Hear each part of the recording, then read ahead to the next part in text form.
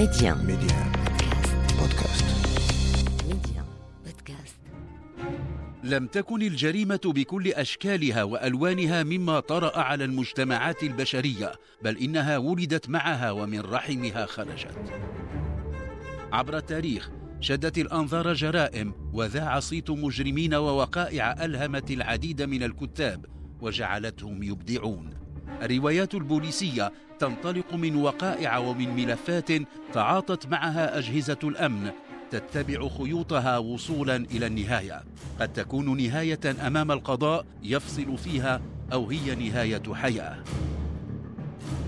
تعرفت إلى العميد الممتاز الأستاذ عبد اللطيف بوحموش، أمدني بقصص كتبها انطلاقا من قضايا تعامل معها من موقعه كمسؤول أمني.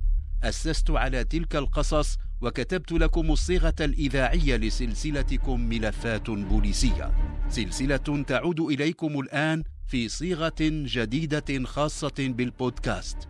معكم عبد الصادق بن عيسى في بودكاست ملفات بوليسية.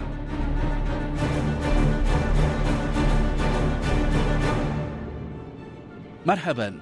الأرملة السوداء لقب يطلق على أنثى نوع من العناكب تفترس شريكها ما أن تقضي منه وطرها. قد يكون في ملامح كلودين الفرنسية خليلة المواطن العربي ميسور الحال فريد أبو الخال شيء من ملامح تلك العنكبوت. هذه القصة تكشف ذلك. أتمنى أن تروقكم. الأرملة السوداء. كان فريد أبو الخال المواطن العربي المقيم بالمغرب منذ زمن الحماية الفرنسية شخصا يحظى بالاحترام. كان والده المرحوم الحاج بلال أبو الخال من الرجال الذين آزروا المقاومة المغربية ضد الاستعمار الفرنسي، وقد ورث عنه ولده فريد ذاك التقدير والاحترام، كما ورث عنه أملاكه ومشاريعه، وبشكل خاص تلك الضيعة بأطراف القنيطرة التي كانت مداخلها توفر له أسباب العيش الرغيد. كان لفريد أبو الخال مسكن ثانوي على الشاطئ، يستمتع بهدوء المكان ويمارس هواية الصيد، هوايته المفضلة. منذ سنوات ارتبط فريد أبو الخال بسيدة فرنسية كانت خليلته، وكان لها ولد وبنت. لم يكن يظن أي من الجيران أن العلاقة القائمة بين أبو الخال وكلودين علاقة غير شرعية، بل إن كثيرين كانوا يحسبون الولد والبنت ولدي فراش تلك العلاقة. أنهى الولد وقد شب دراسته، لم يبحث عن عمل، فالسيد أبو الخال يوفر له كل ما يحتاج إليه. أما الفتاة فإنها بعد أن أنهت دراستها في المغرب انتقلت إلى فرنسا لمواصلة دراستها الجامعية هناك. صورة متكاملة ومتناسقة لأسرة تعيش في سعادة وهناء، كذلك كانت تبدو. في عصر يوم صيفي تقدمت السيدة كلودين لدى مكتب الدرك الملكي إلى حيث يتبع السكن الثانوي لفريد أبو الخال. قالت إن زوجها، وكذلك كانت تدعوه، ذهب إلى الصيد منذ يومين ولم يعد. قالت إنها انتظرته طيلة اليوم الموالي لذهابه إلى الصيد، ثم ليلة أخرى قالت إنها فتشت عليه في كل الشواطئ التي اعتاد ارتيادها للصيد، وبعد جهد جهيد قالت عثرت على سيارته على بعد نحو كيلومتر من البيت. أبلغت الدرك أن كل معدات الصيد كانت داخل السيارة، ولكن الصياد فريد أبو الخال اختفى. إفادة وافية كافية. تحرك رجال الدرك إلى المكان، وجدوا السيارة في مكان يؤمه الصيادون. بعد بحث استمر يومين تم انتشال جثة فريد أبو الخال من مياه المحيط، لحقتها تشوهات. نقلت الجثة إلى مستودع الأموات لتشريحها. الطبيب المداوم في المستودع لم ير من سبب لوفاة فريد غير الغرق. سلمت مصلحة الدرك الملكي السيارة إلى كلودين التي يفترض أنها أرملة فريد أبو الخال. كانت السيارة قد أخضعت لتفتيش لم يظهر منه ما يقود البحث إلى وجهة أخرى غير حادثة الغرق. كانت كلودين متشحة بالسواد حدادا، كانت تبدي حزنا كبيرا لفراق عشيقها. وكيل الملك بمحكمة القنيطرة لم يقتنع بالمعلومات التي تضمنتها الإفادة الخاصة بمقتل فريد أبو الخال، ولذلك طلب من المصلحة الإقليمية للشرطة القضائية إتمام الإجراءات التي بدأتها مصلحة الدرك، بدءا بطلب تشريح الجثة وتفتيش سيارة الهالك من جديد. خلص التشريح إلى أن فريد أبو الخال لم يمت غرقا، وإنما مات من جراء تلقيه عدة ضربات بأداة رادة في الرأس، ولم يكن داخل رئتيه أثر للماء.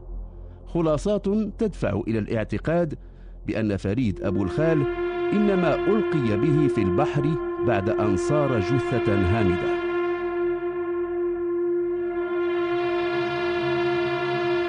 قصد المحققون منزل أبو الخال.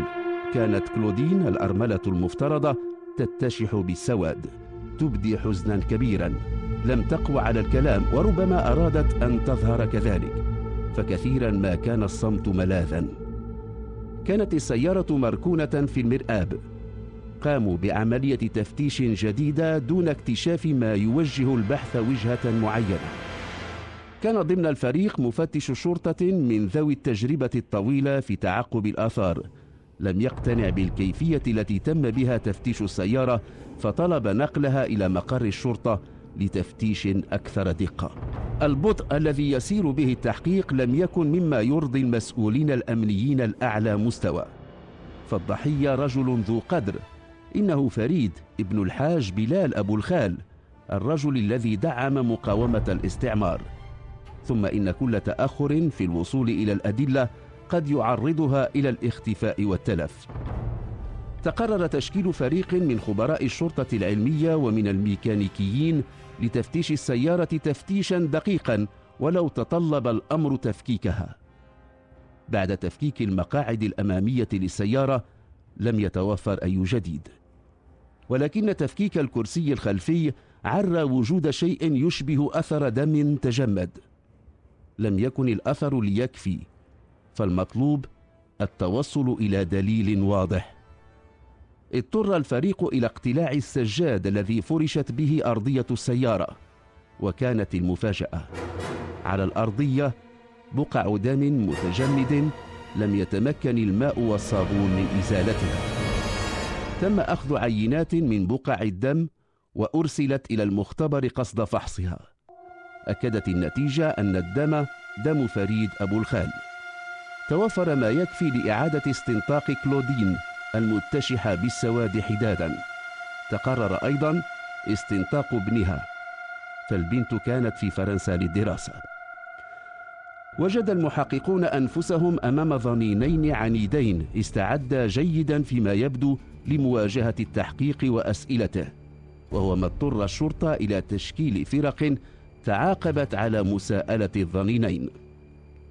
انطلق المفتش الموكول إليه الإشراف على التحقيق من عدة ثغرات في أقوال كلودين وابنها، وبعد يومين أوحى لها بأنه يريد إحضار ابنتها من فرنسا لأنه يشك في أسباب غيابها. انهار الحصن الأخير بداخل كلودين فقررت الكلام. قالت المرأة الخمسينية المتشحة بالسواد إنها علمت منذ فترة أن عشيقها فريد أبو الخال كان يقيم علاقة غرامية مع ابنتها فانتقمت منه. قالت إنها أمدت ابنها بالمال لقتل العشيق الخائن. لما تكلمت كلودين أظهرت أنها تريد أن تفضي إلى المحققين بكل شيء.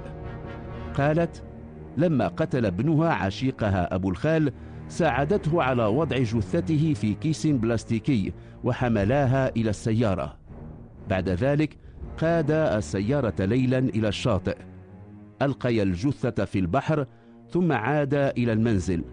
نظف الكرسي الخلفي من أثر الدم، لم يبق أي أثر يظهر. أخذت كلودين معدات الصيد، وضعتها في السيارة التي قادها ابنها إلى الشاطئ حيث اعتاد فريد أبو الخال التعاطي لهوايته المفضلة. ركنها هناك ثم عاد. كان اعتراف كلودين مفيدا، ولكن المحققين كانوا بحاجة إلى أداة الجريمة. كانت مطرقة، وقد قاد ابن كلودين المحققين إلى المكان الذي خبأها فيه. كانت لا تزال عليها آثار الدم وبعض شعيرات رأس الضحية. أكدت التحليلات المخبرية لاحقا أن الدم دم فريد أبو الخال والشعيرات شعيرات رأسه.